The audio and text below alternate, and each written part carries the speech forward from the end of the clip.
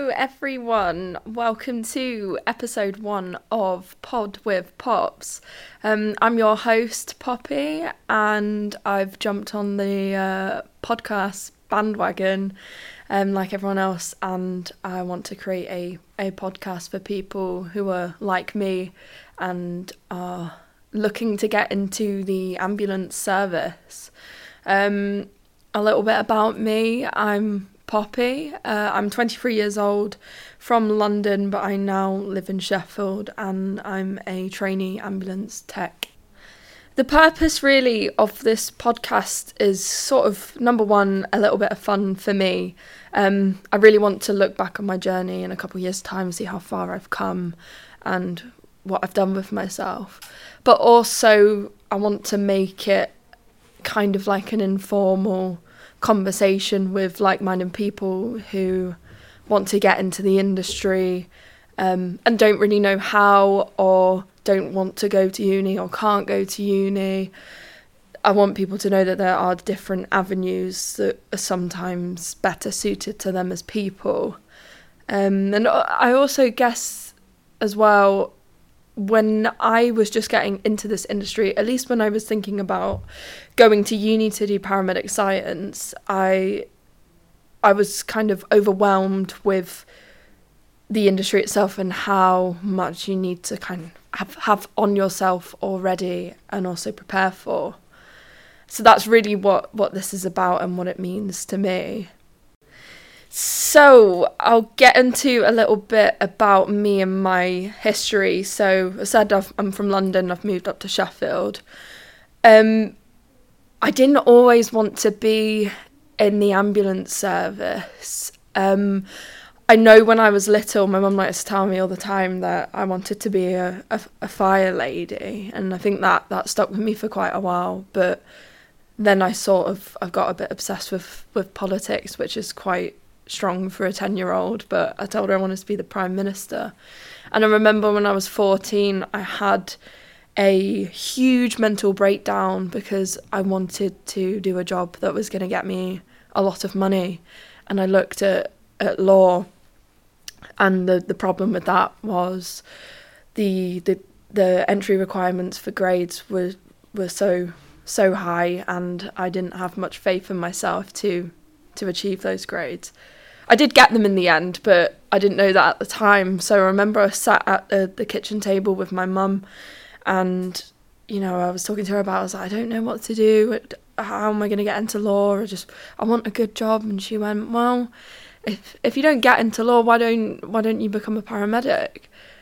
And I was like, why not? I think a lot of people, you find when you get into this industry, they've all got really elaborate stories as to how they got into the job. Like, everyone has seemed to have gone through loads of trauma or saved someone's life or something like that. But for me, to be honest, it was really just because my mum told me to do it, so I did it. And almost 10 years later, this is where I am. So then that leads me to university. So I went to college and I did English literature, I did forensic science, and I did history. And that was around about the time I was still toying with the idea of getting into paramedicine and pre-hospital care. And I applied to go to university. I had 5 choices, one of them being Sheffield Hallam, Liverpool St John's, Brighton, Portsmouth and Northampton. And I did the interviews. Some of them I didn't actually get interviews for. In the end, the only place that actually accepted me was Sheffield Hallam University, and I was the last applicant of that day.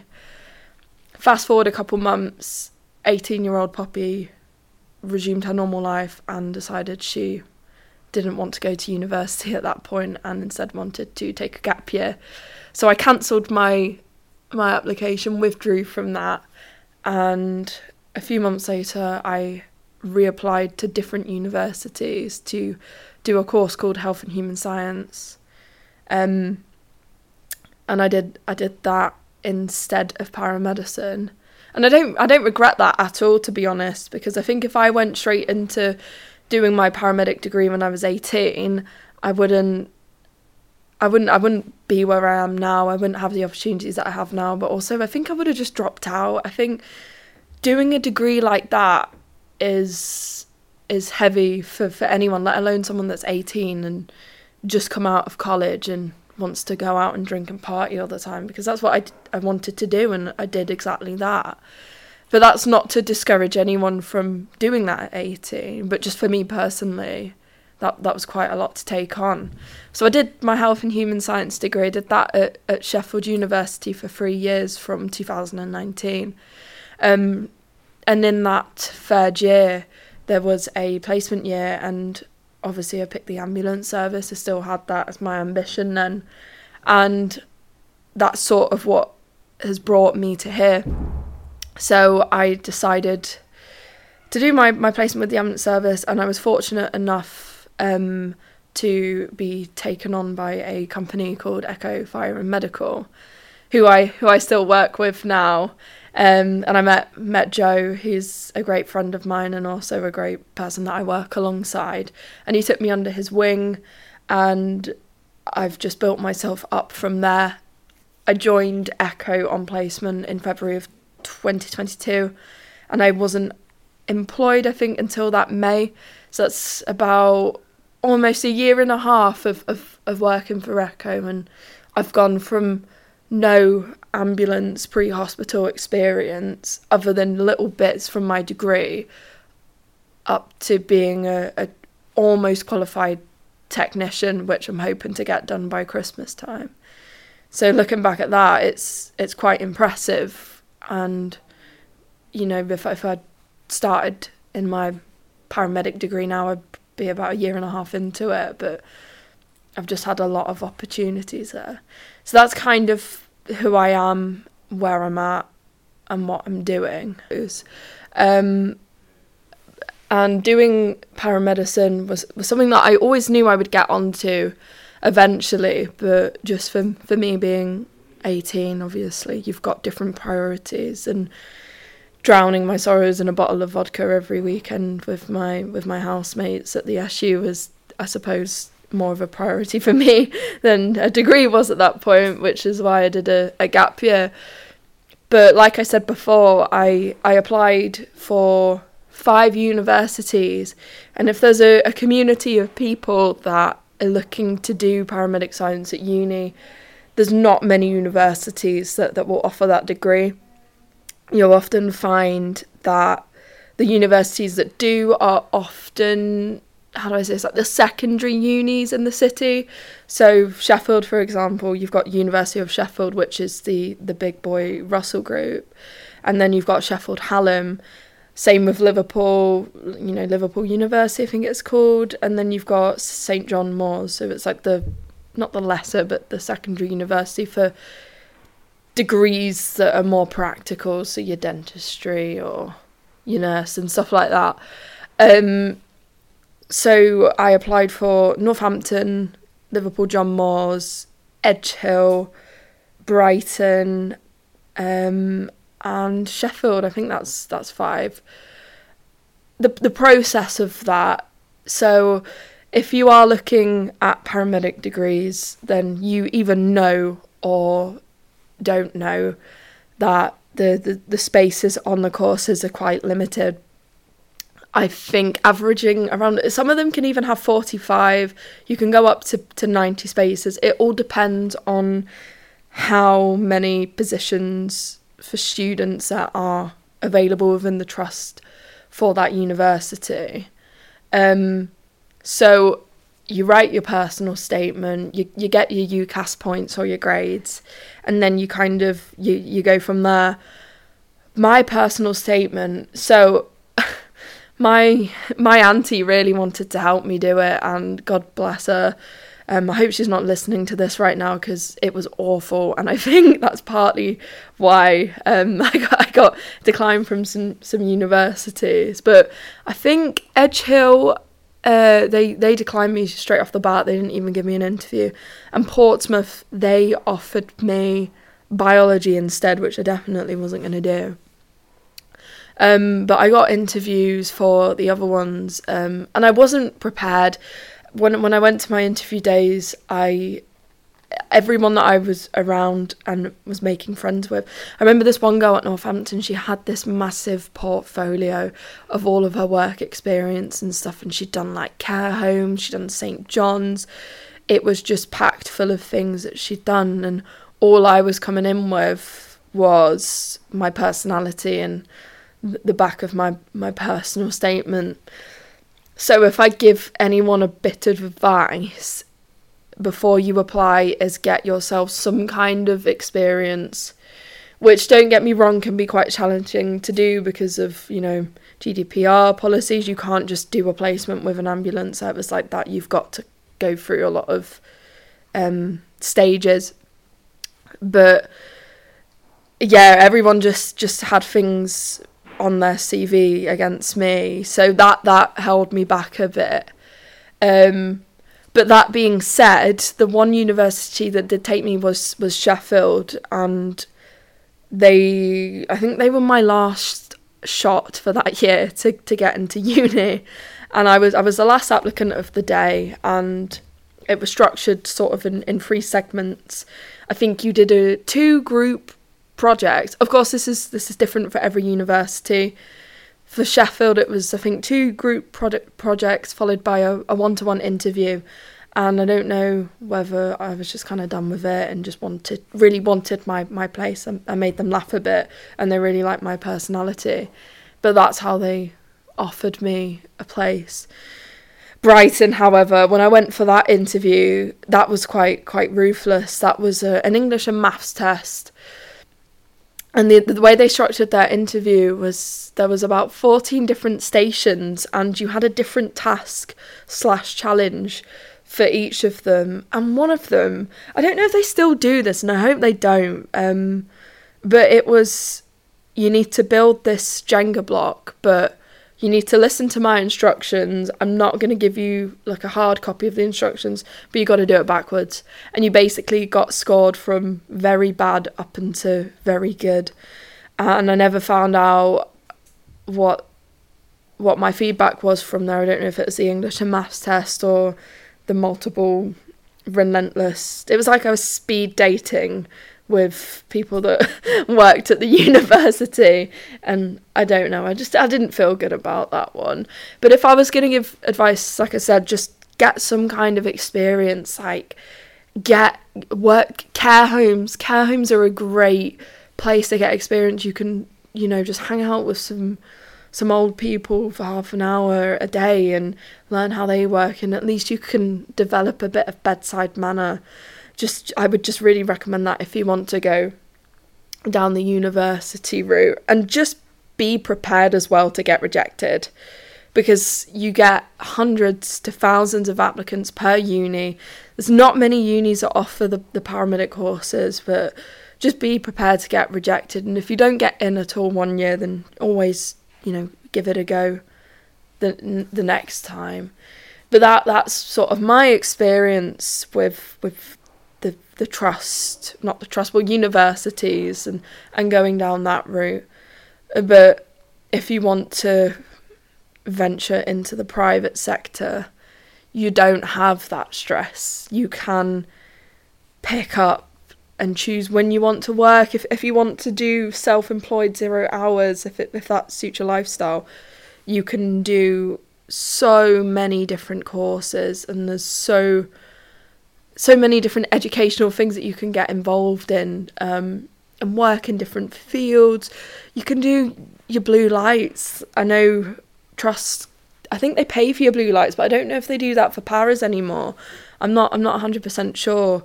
I think they might just do it for EMT1s or ACAs or whatever that is for them. But private, you can get your blues done, and then that certificate is yours. I think with Trust, you've got to work for them for a certain amount of years before you can claim that certificate as your own.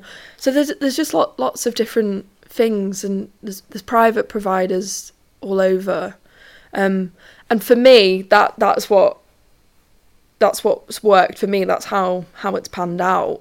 And working privately, I'm about to qualify as a technician, and I've done that in a year and a half. I've gone on to be a mentor, and I get involved with all of that. Like, I've just had a really, really good run-in with things that I've done. And don't get me wrong, it's not been easy by any means. I've worked very, very hard to get where I am, I think, and I've pushed myself, and I've had to do it all whilst doing, shifts and stuff like that. But you can get to where you want, is what I'm trying to say, without going through uni. So if you do apply, this is what I was going to say. If you do apply and you don't get into uni 1 year, and they feed back to you like they did with me and say you're just lacking on experience, and go join a private provider, even if it's for a year, even if you still decide that you want to go to uni in the end, just join a private provider, get some courses behind your back, do some placement like I did at uni, and then reapply, and you'll get further. Because I applied for a master's course for my paramedic science again, so I've applied to do paramedicine twice now and then withdrew, which a lot of people said I'm mad for, but it was so much easier the second time doing the interview. I knew what questions they wanted to ask. I knew how I was trying to sell myself. And the main thing was I had the experience to back it up. So just go out there and throw yourself in. You can have a qualification. You can do events. You could even just do your own private work, like offer your services out to people that are looking for a first aider. So I'd give that a go. So I work for a company called Echo Fire and Medical. Echo are a private ambulance provider, and they work with the North West Ambulance Service as a subcontract. We also do bits and bobs here. We do events at Sheffield Arena, City Hall. We travel all around the country to do airport repats. So just a lot of pre-hospital work that doesn't involve strict 999 ambulance kind of stuff. And a lot of people don't actually know about the private industry pre-hospitally. I certainly didn't until I met Joe, and I think even on my induction day with him, I didn't understand how you could have a private ambulance company. But you can, and obviously we operate with a wide range of things. We do actual 999 contracts for clinical, so like your paramedics and your technicians, and we also do urgent care. That's kind of a subsection of the ambulance service, so that deals with your Cat 3s, your Cat 4s. Sometimes you even get a cheeky Cat 2 if you're lucky, but there's that, and there's just loads to the private industry. So I suppose if you're someone that doesn't want to become a paramedic necessarily and doesn't want to work on ambulances, you can still practice pre-hospitally with a private company. I know we've got a few people that work for Echo, and they're retired now, and this is what they like to do. They like to work events. They like to keep up to date with medical knowledge and stuff like that, but also kind of remain clinically relevant, but just don't have it in them to do a 12-hour shift, and not many people do, and I don't blame them for that. But that's basically what the private industry is.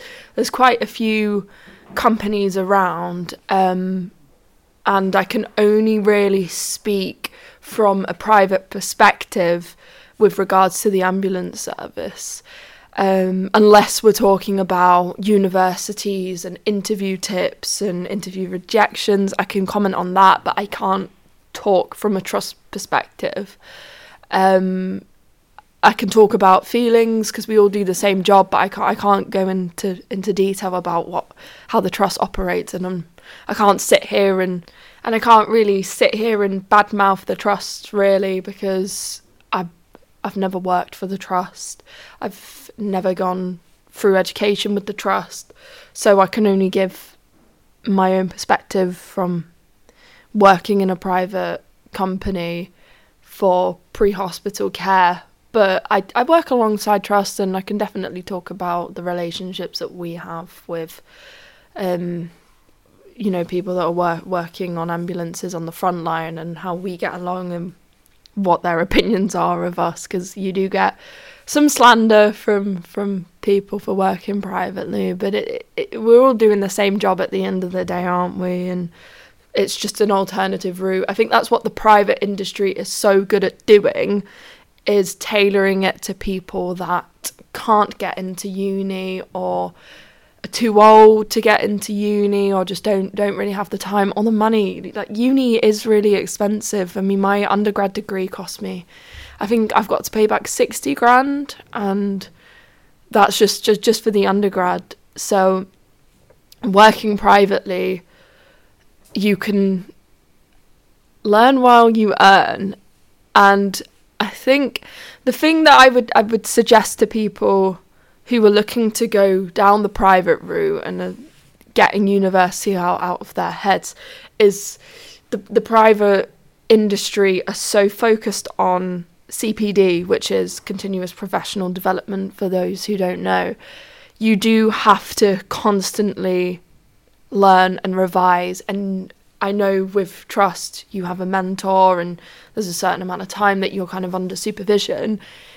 In the private industry, you're expected to build that knowledge yourself, and that's why CPD portfolios are very prevalent and also crucial for people working in the private sector, because you don't have someone to wrap you up in cotton wool. You are kind of just left to it and trusted to know your stuff. Obviously, you do your courses and whatnot, but it's all about you and your own learning. So another thing I wanted to talk about was the courses that you do in the private industry.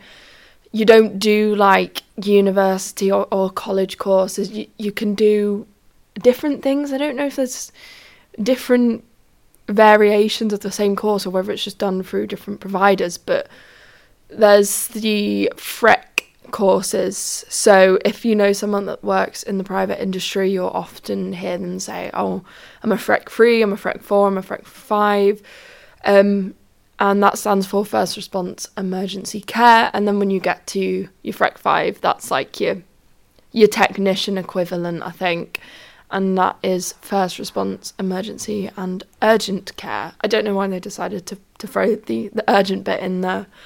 But that's the pathway that I went down through this year and a half that I've been with Echo. So I'd like to bring today's episode to a close. I think the next one we will dive in deeper into my experience with the FREC courses and how I've gone from first aid at work all the way up to FREC 5. So thank you everyone for listening today, and I will see you next time. Bye.